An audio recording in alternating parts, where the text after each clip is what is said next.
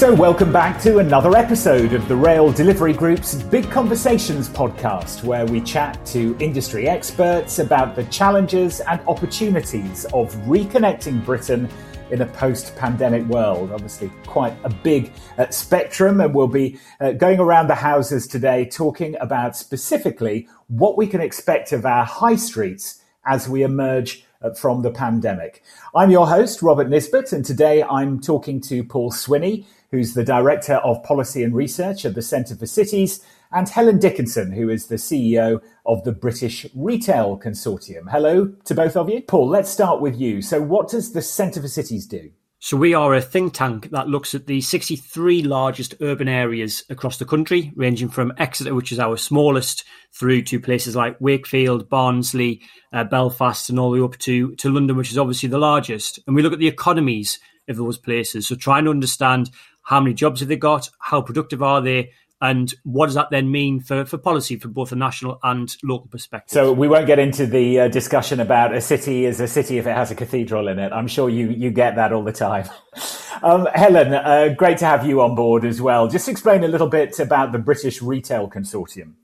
Hi, yeah. So the BRC, we're a trade association. So retailers up and down the country are members of the BRC. So our job is two things, really. Firstly, to be the voice of the industry. So we talk a lot in the media to everybody that's connected to retail, to help people understand some of the transformation that we're seeing in the way that we shop.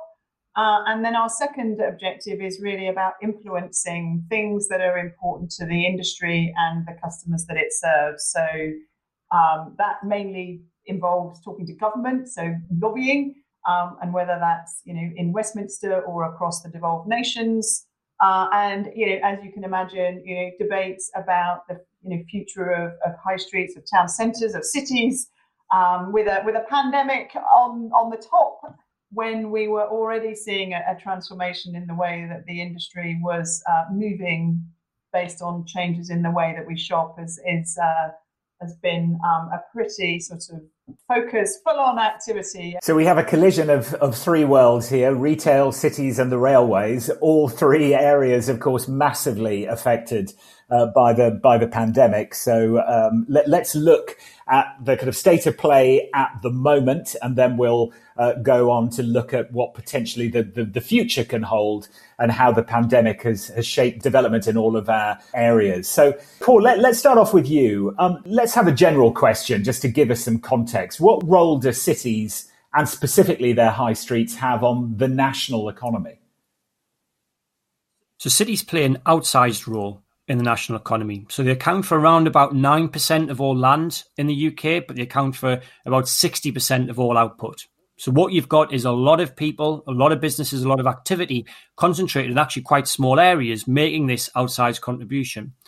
And when you then zoom into the city centres in particular, and look at the contribution that they're making, we see that of the 63 city centres, largest city centres in the UK, and they account for about 0.1% of all land.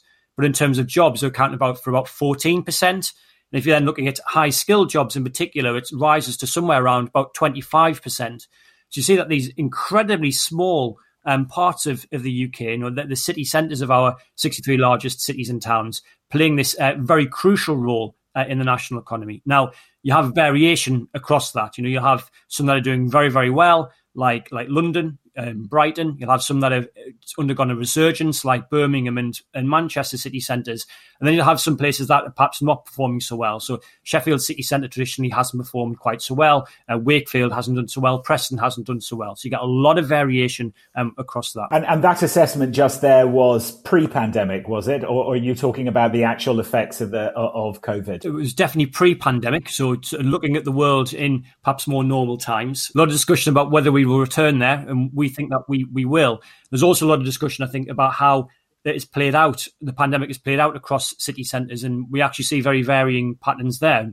What's particularly interesting, I think, is that those places that went into the recession in a strong position from a high street perspective are actually being the ones that have been hit the hardest.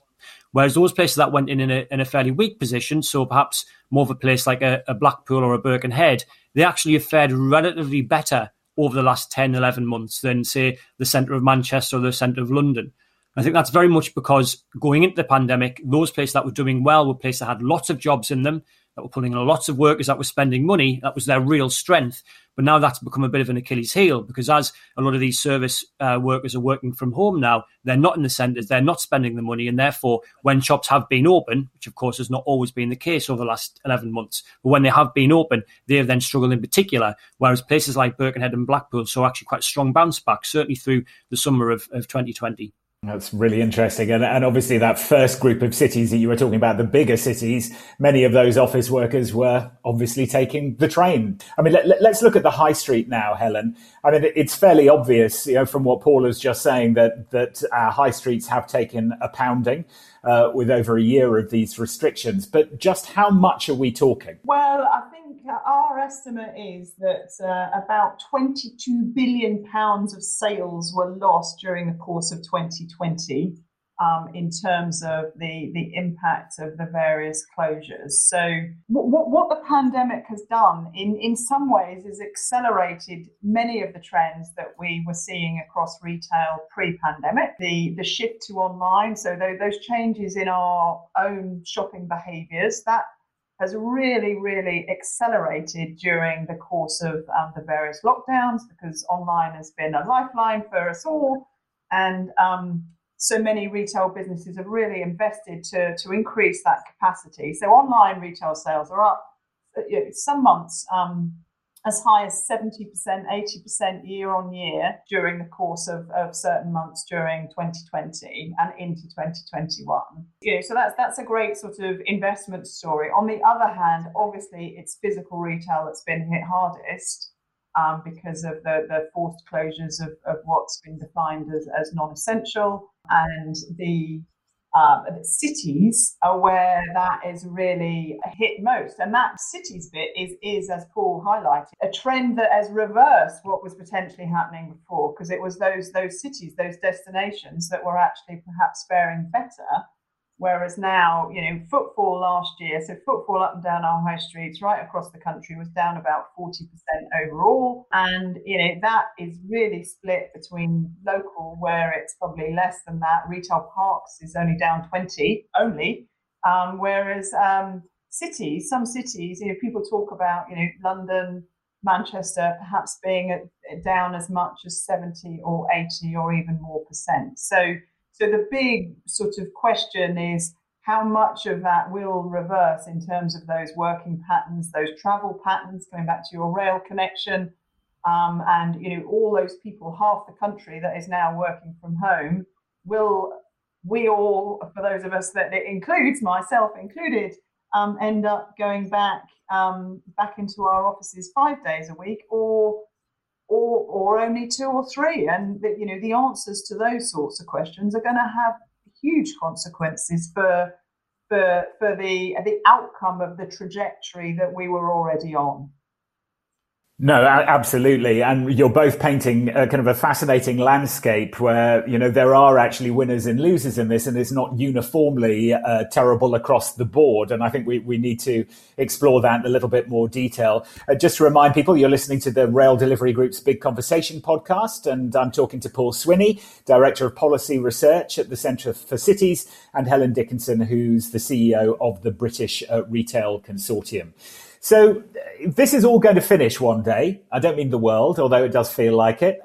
Every morning when we get up, and for us sitting in front of laptops again. But eventually we're going to come out of this. The vaccination program obviously is doing very well. We're hearing at the moment news that rates of infections are slowing down quite dramatically across the country.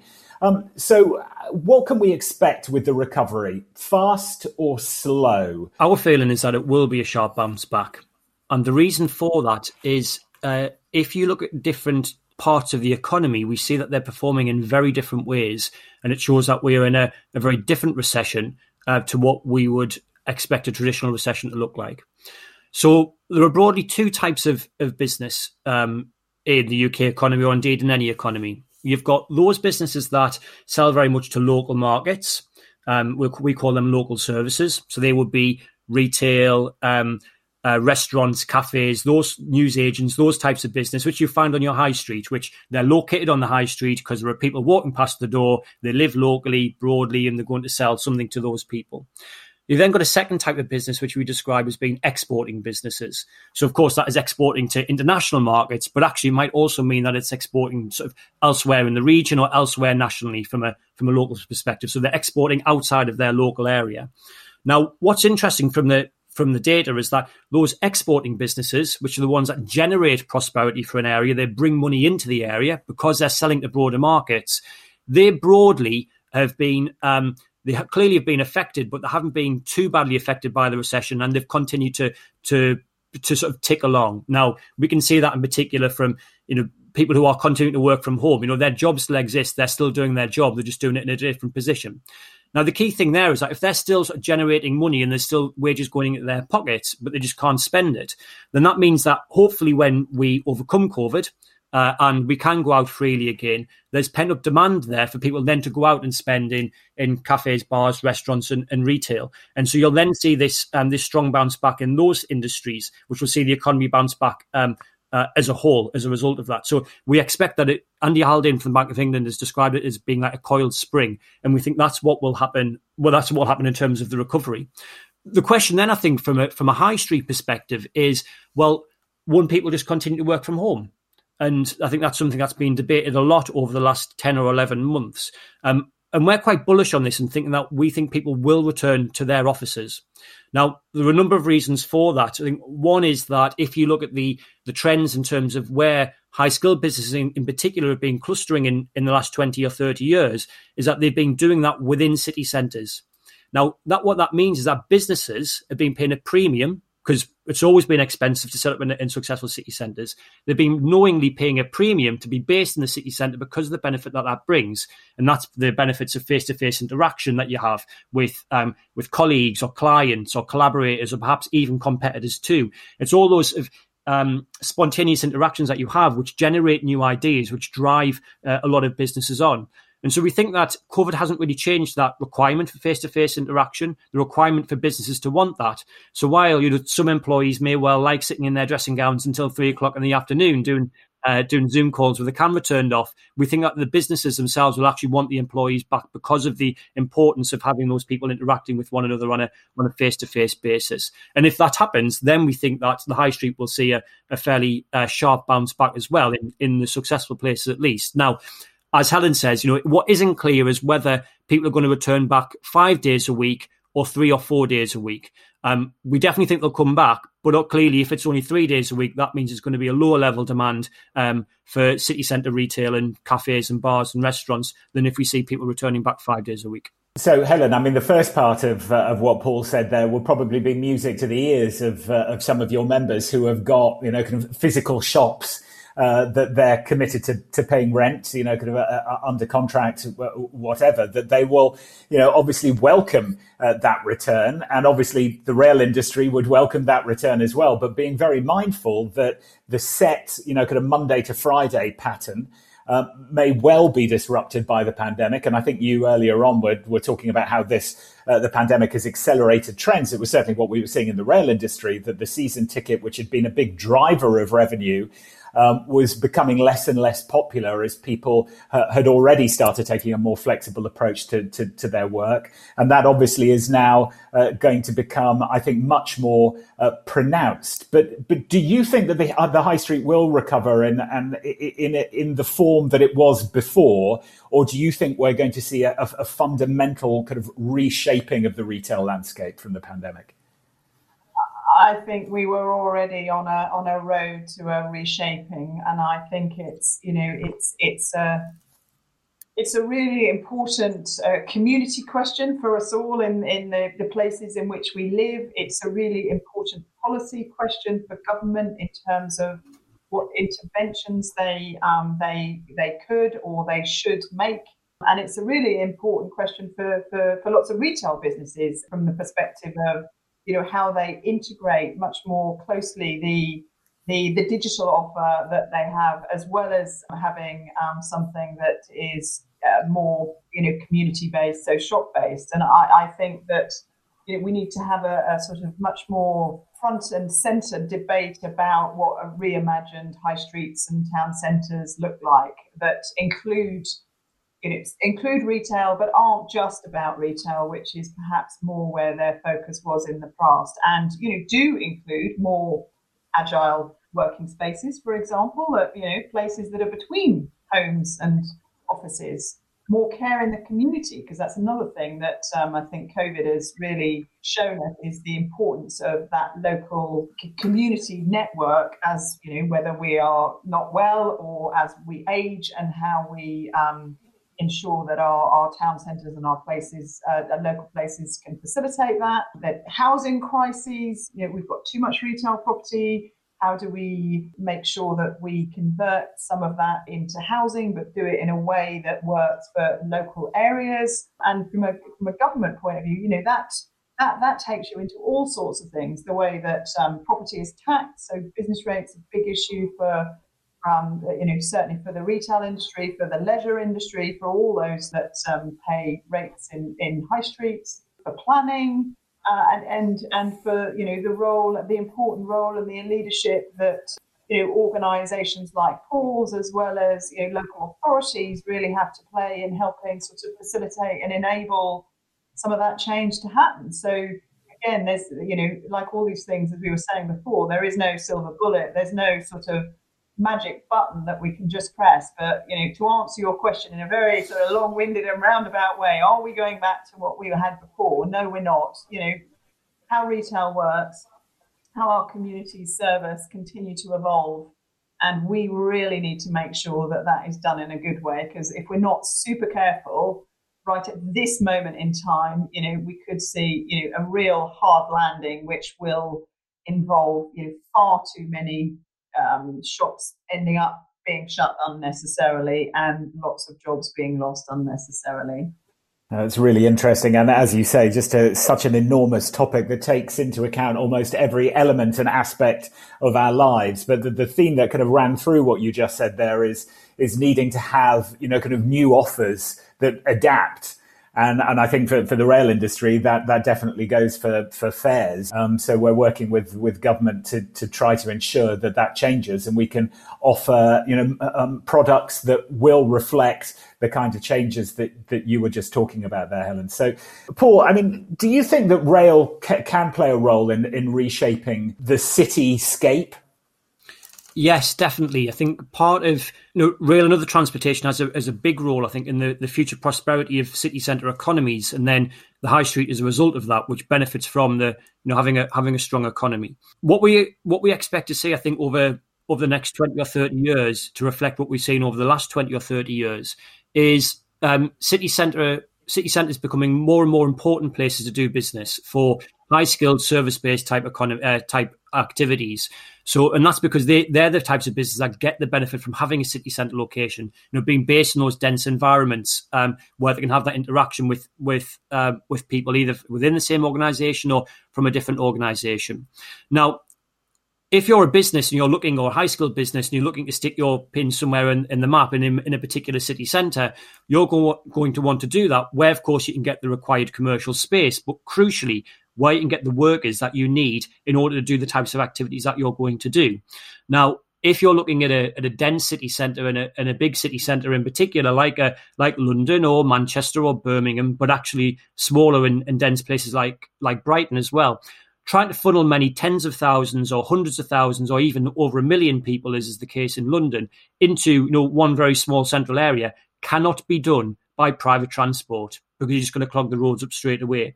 And indeed, that's why in London we see so many people using rail to get in as it is. It's just because it's much easier to do that than it is to get in by car. Whereas you look in weaker city centres, actually the opposite is the case. It's easier to get in by car because there aren't so many people trying to get in. What that means is that if we are going to see the continued growth of city centres, both in terms of trying to turn around struggling ones, but also trying to improve on the success of the biggest ones, because Manchester city centre has boomed in recent years, but it's still not big enough in order to support jobs for all the people across Greater Manchester and beyond. What that means is that we're going to have a public transport system that allows people to get into that very, very small space on a daily basis, consistently, efficiently. You're going to be so that you're getting into the office on time. And so that means that rail's got a big role to play, as well as other transport. But crucially, we think that's based on a sort of a transport connections within a city region. We've had a lot of discussion about how we need to spend more money on linking cities together. We're actually less keen on that idea. We think the big challenge for cities is about making sure that all those people that live in a commutable distance around a city can get in. And that means, thinking about light rail and heavy rail within a city region, rather than necessarily thinking about those rail connections between them. And it's that subject of connectivity that is obviously going to be very important to your members as well, Helen, isn't it?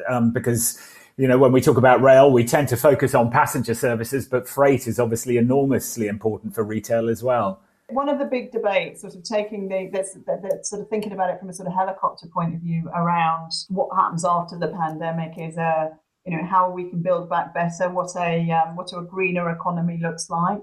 And I think, the rail infrastructure, the way that roads are used, this is all part of that conversation so that we can reduce our carbon footprint and the emission of greenhouse gases as we move to this road towards net zero. So, I think how that infrastructure can evolve and meet the needs not only of people, passengers, but also freight is really going to be a key part of that roadmap to net zero for the country. Yeah, really important point. And the environmental credentials of rail, maybe we don't shout about enough, but we'd better pause it there. Thank you very much. We could talk about this subject all day because it is actually, it's kind of the future, isn't it? It's the future of our economy, our country and our community. So it's an enormous topic, but thank you very much for both Paul and Helen for giving us the glimpses of your worlds and the current thinking and things that you're juggling with at the moment as we come up to a year since we were first locked down, and the impact that this pandemic is having on all of us and our businesses and our cities as well. Thank you very much indeed to you as well for tuning in and listening.